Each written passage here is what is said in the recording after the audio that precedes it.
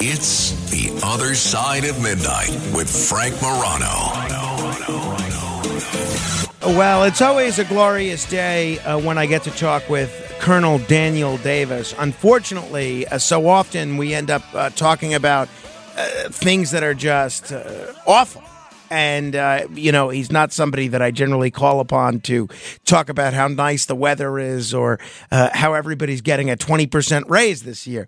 He is an incredible man, a real warrior and a real scholar. Not only is he a retired U.S. Army colonel who's been deployed in 4 combat zones, not only is he a brilliant man who's a senior fellow and a military expert with defense priorities, he's now hosting a terrific show on the internet called Deep Dive. You could get a look at it on the YouTube, but he's also an author. He wrote a terrific book called 11th Hour in 2020 America, How America's Foreign Policy Got Jacked Up and How the Next Administration Can Fix It. I've read the book, and I have to tell you, even though it's 3 or 4 years later, the book is more timely now than ever. And if, unfortunately, America would have heeded some of the warnings that Colonel Daniel Davis laid out 4 years ago, I think there's a good chance not only would America be more secure, the world might actually be more secure. It is always great to welcome back to the program Colonel Daniel Davis. Colonel, appreciate the opportunity to chat.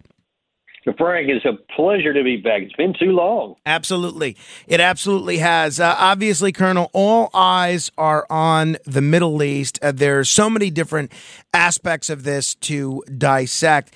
Let me begin by asking about something that I feel like we heard a great deal about right after October 7th, but in the last 3 or 4 weeks, we haven't heard as much about, and that's the intelligence failures that led to this horrible Hamas attack on Israel.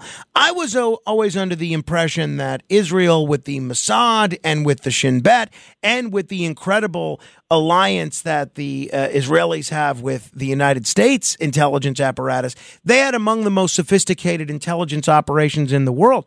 How is there an intelligence failure of this magnitude that leads to an attack like this, Colonel?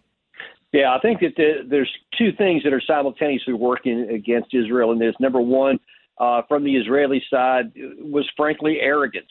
They believed that they believed all the press that you just mentioned there, that they were the best in the world, the Shin Bet, the Mossad. They got a long history of having great intelligence. They have the top of the line in technology with sensors, with camera systems, with electronic intelligence, human intelligence, just sites on there. They really thought they had this figured out, and they also had a view of the Hamas fighters that they were backwards, that they were basically afraid, and that they could take care of anything. And so it was on a holiday and a Shabbat combination, and they just didn't think anything was going to happen. That's one side of it. The second side was from the Hamas side.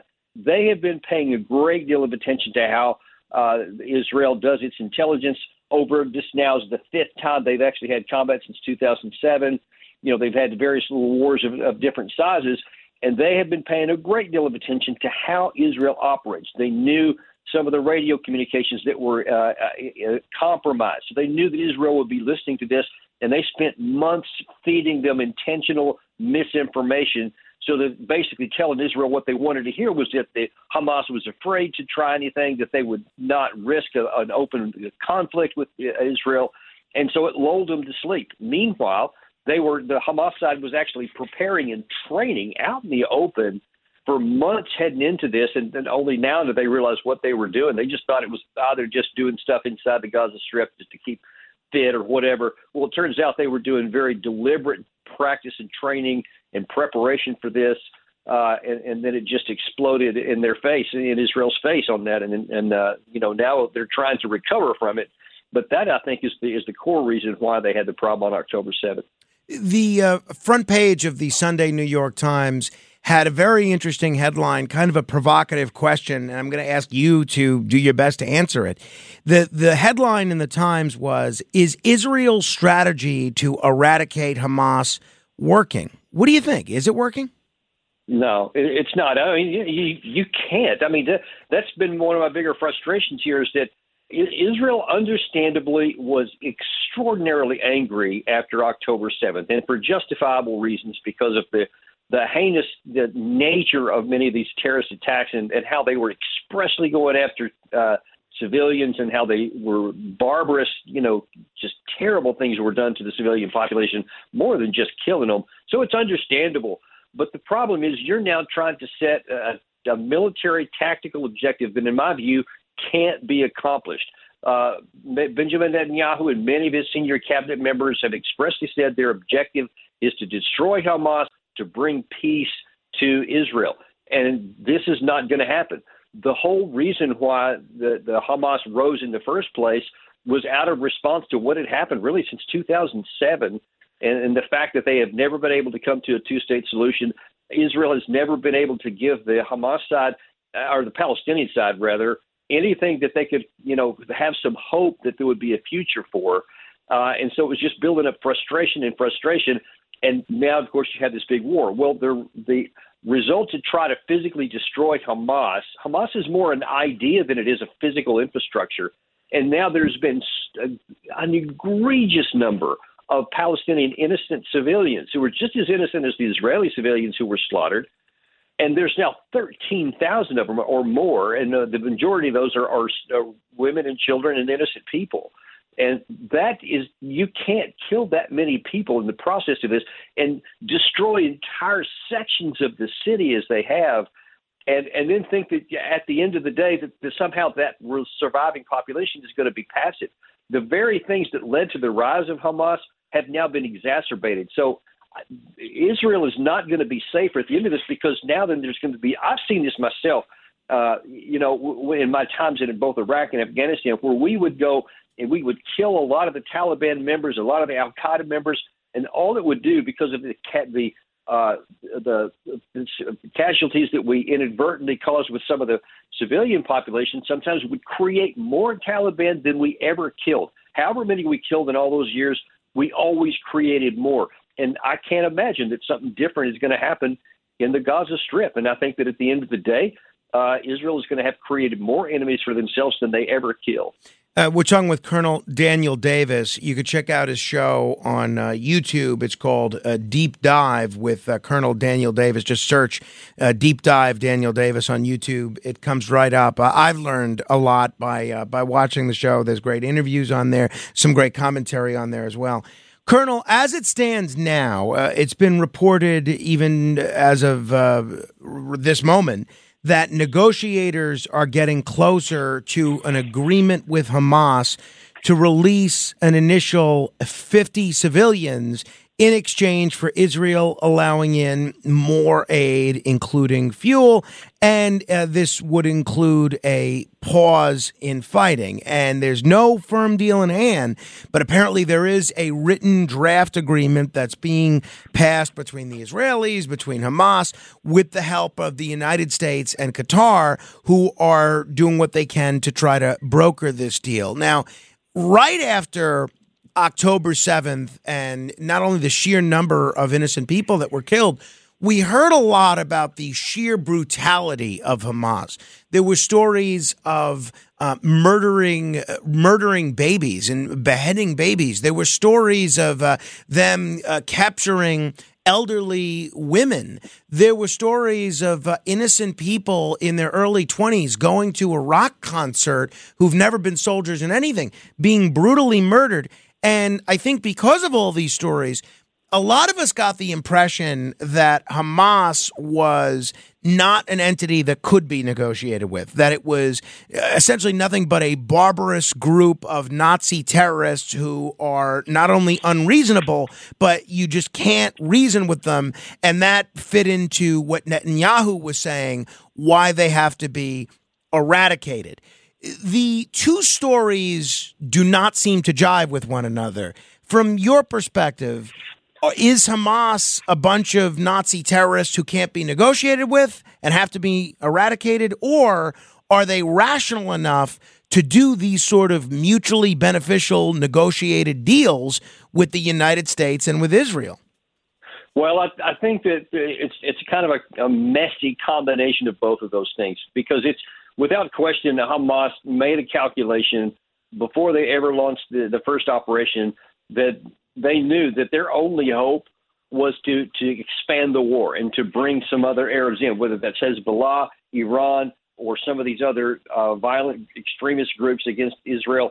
And it's really starting to look like it, if you can believe what's being said, and there's various reasons to believe some of it at least, is that they felt that they were so hopeless that it would be better to try to do something like that and have the chance that most of them were killed. And I think that they are genuinely prepared to die, that they want to try to do this. And if it doesn't work, then I think that they know that their chances were low, but they were going to give it a shot. But that still, at the same time, there's tactical reasons why they would want to release some of these hostages, because initially they were talking that they could literally release all of, this is almost 3 weeks ago, they could release all the non-military, non-IDF hostages that they had. It was somewhere around 120, 140 of them, something like that.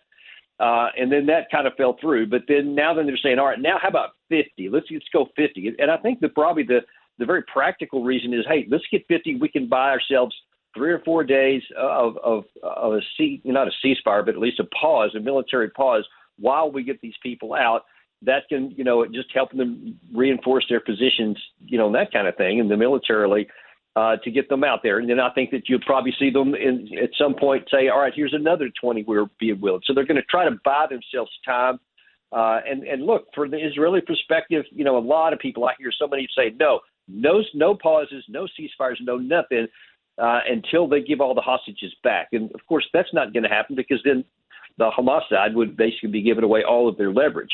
They want to do that. Now, I think Israel would be very wise to make every one of those deals that they can and get every single hostage back that they could possibly get, because ultimately it's not going to change the outcome.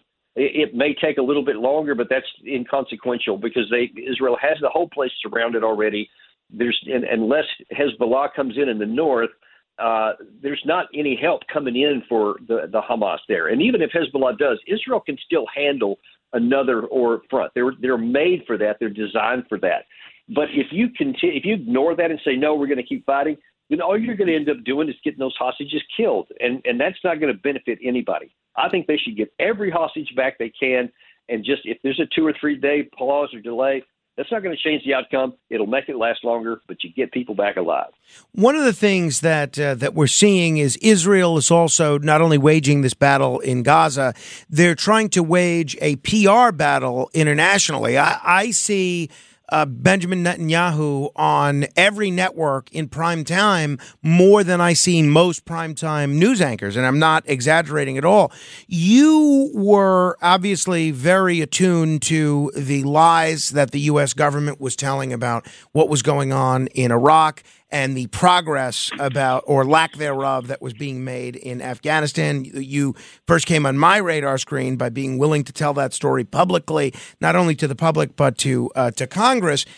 Israel has released several pieces of information that have been disputed, including claiming that an Arabic calendar was a shift schedule for Hamas kidnappers, and using curtains as evidence that hostage videos had been filmed at a hospital. And the reaction internationally, calling out what some people are claiming are questionable pieces of evidence, that is something that Israel's opponents have used to weaken Israel's credibility. They're saying that this could even lead to a boy who cried wolf situation unless there's some concrete evidence for some of the claims that Israel's been making.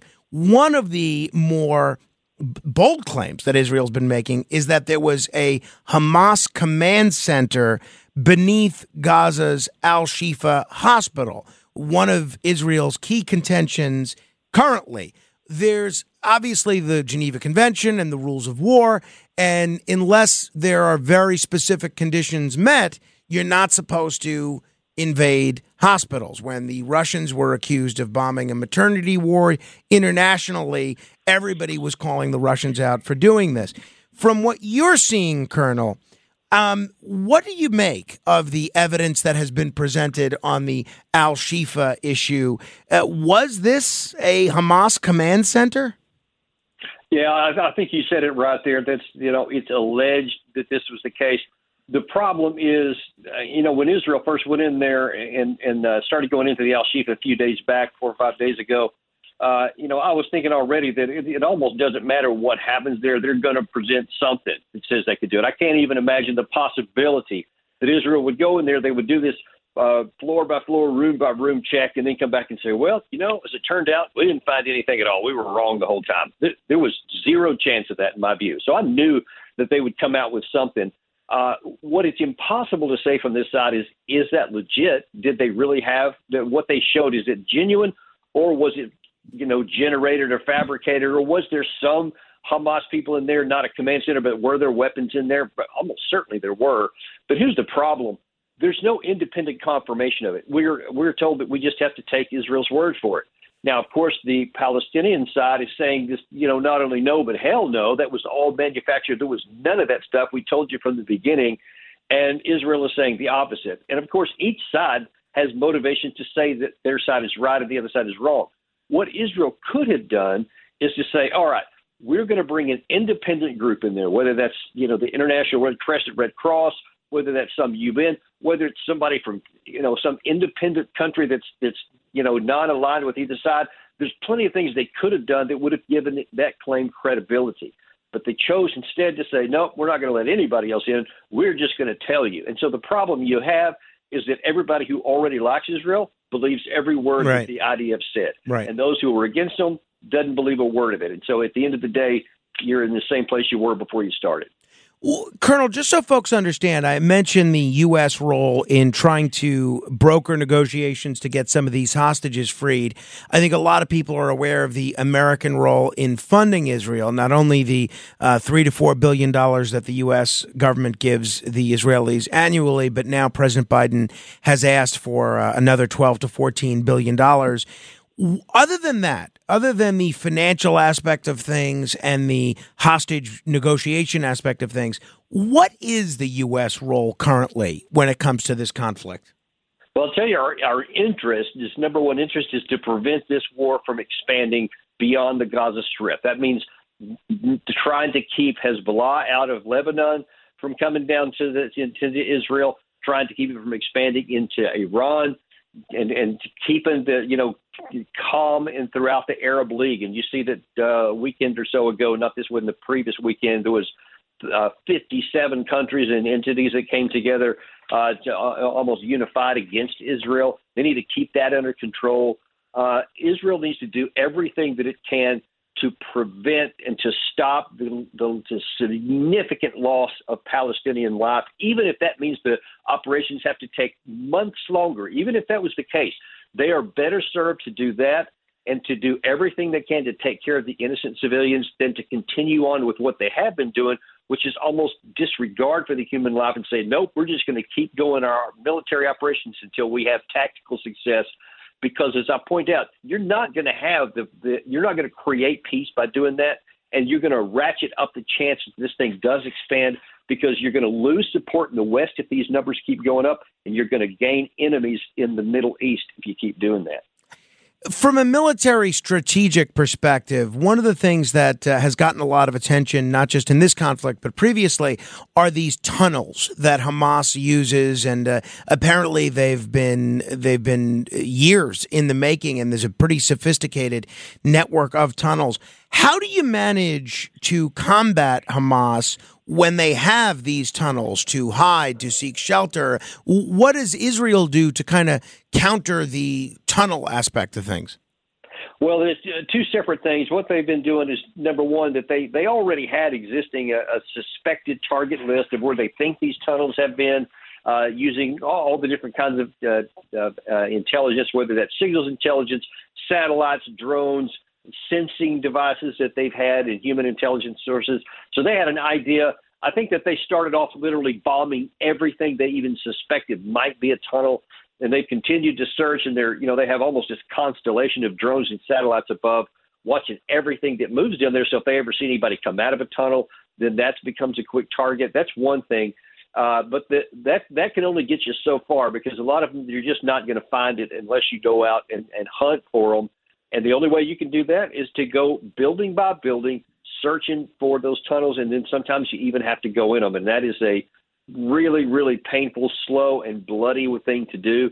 But there's just almost no other way, because if you get going too much, too fast in a hurry, and you just try to go quickly to take certain areas, and then all of a sudden you have some of these tunnel entrances that they pop up behind you, and they get into areas you think are secure, and then you're going to suffer casualties. And it's just an ugly, horrible way to fight a war. But that's just what they have, and they're going to have to navigate that. One of the recent videos that you did, and again, I want to encourage people to check out your YouTube channel. People can just search Deep Dive with Daniel Davis. It had sort of a provocative title, and you answered the question in the title.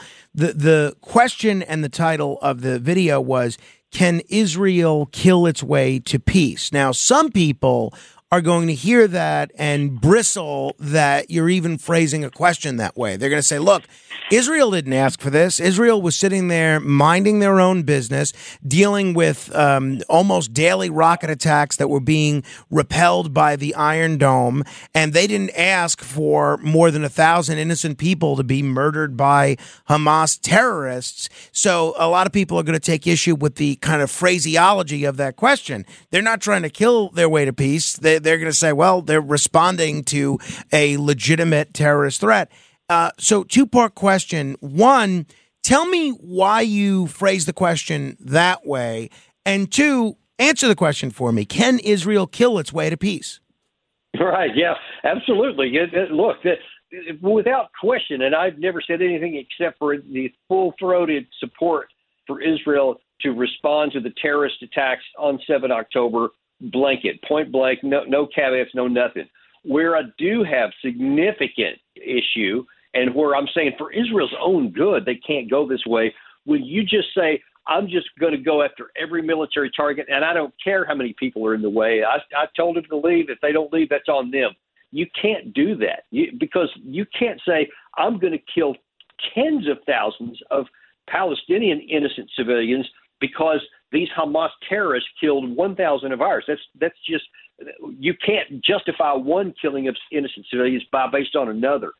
Because listen, I've done it this way. I've been in these kinds of situations. I've fought in them, and I know how careful that we were to try to avoid civilian casualties. And there's many times we failed, and there's many times where there was just collateral damage, and even the best targeted opportunities still ended up killing innocent people. I've seen it when we made mistakes and we hit the wrong target, et cetera.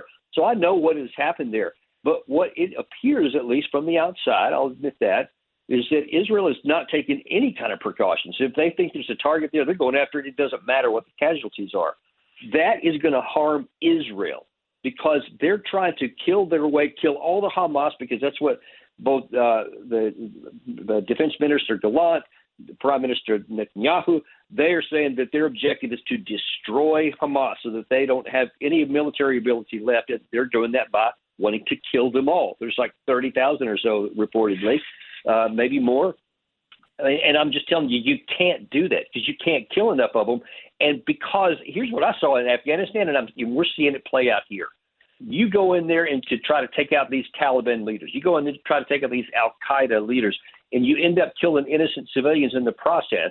Now that you've just forever one of the actual Taliban you took out, you've now created 4 or 5 more enemies. They're doing the same thing here, but on an industrial scale.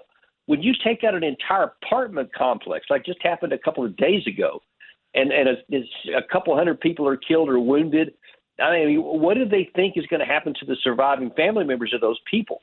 They're going to say, I don't have any reason to withhold. Now, even if I hated Hamas before, and most of them did, I'm going to have to join them now, because otherwise, we're just all going to get slaughtered. So if you try to kill your way out of this, all you're going to do is create more enemies inside the Gaza Strip and in the Arab world, and you risk losing support from the West. And without that, you can't keep prosecuting this war. I have pages worth of questions for you that I could keep you for 3 hours, but I am going to let you get some sleep. But there's 2 questions that I'm going to hopefully get a quick response from you on. One is, in the last 4 weeks, we've heard from a number of people, Lindsey Graham, Nikki Haley, Joe Lieberman, Alan Dershowitz, suggesting that the United States, needs to, in the aftermath of this, actually carry out some sort of limited military action on Iran. They believe Iran is responsible for Hamas doing this, either directly or indirectly, and that we need to do something to take out Iran and their military infrastructure. Is that a good idea as far as you're concerned? It is a terrible idea. And look, first and foremost, that's not what the American military is to do. Our purpose is not to go kill somebody because we don't like what they're doing to somebody that we care about. We have an alliance systems and we have mutual defense treaties like the Article 5 in NATO, for example. An attack on one is an attack on all. We don't have that kind of relationship with Israel. There is no requirement that we go and fight wars for them.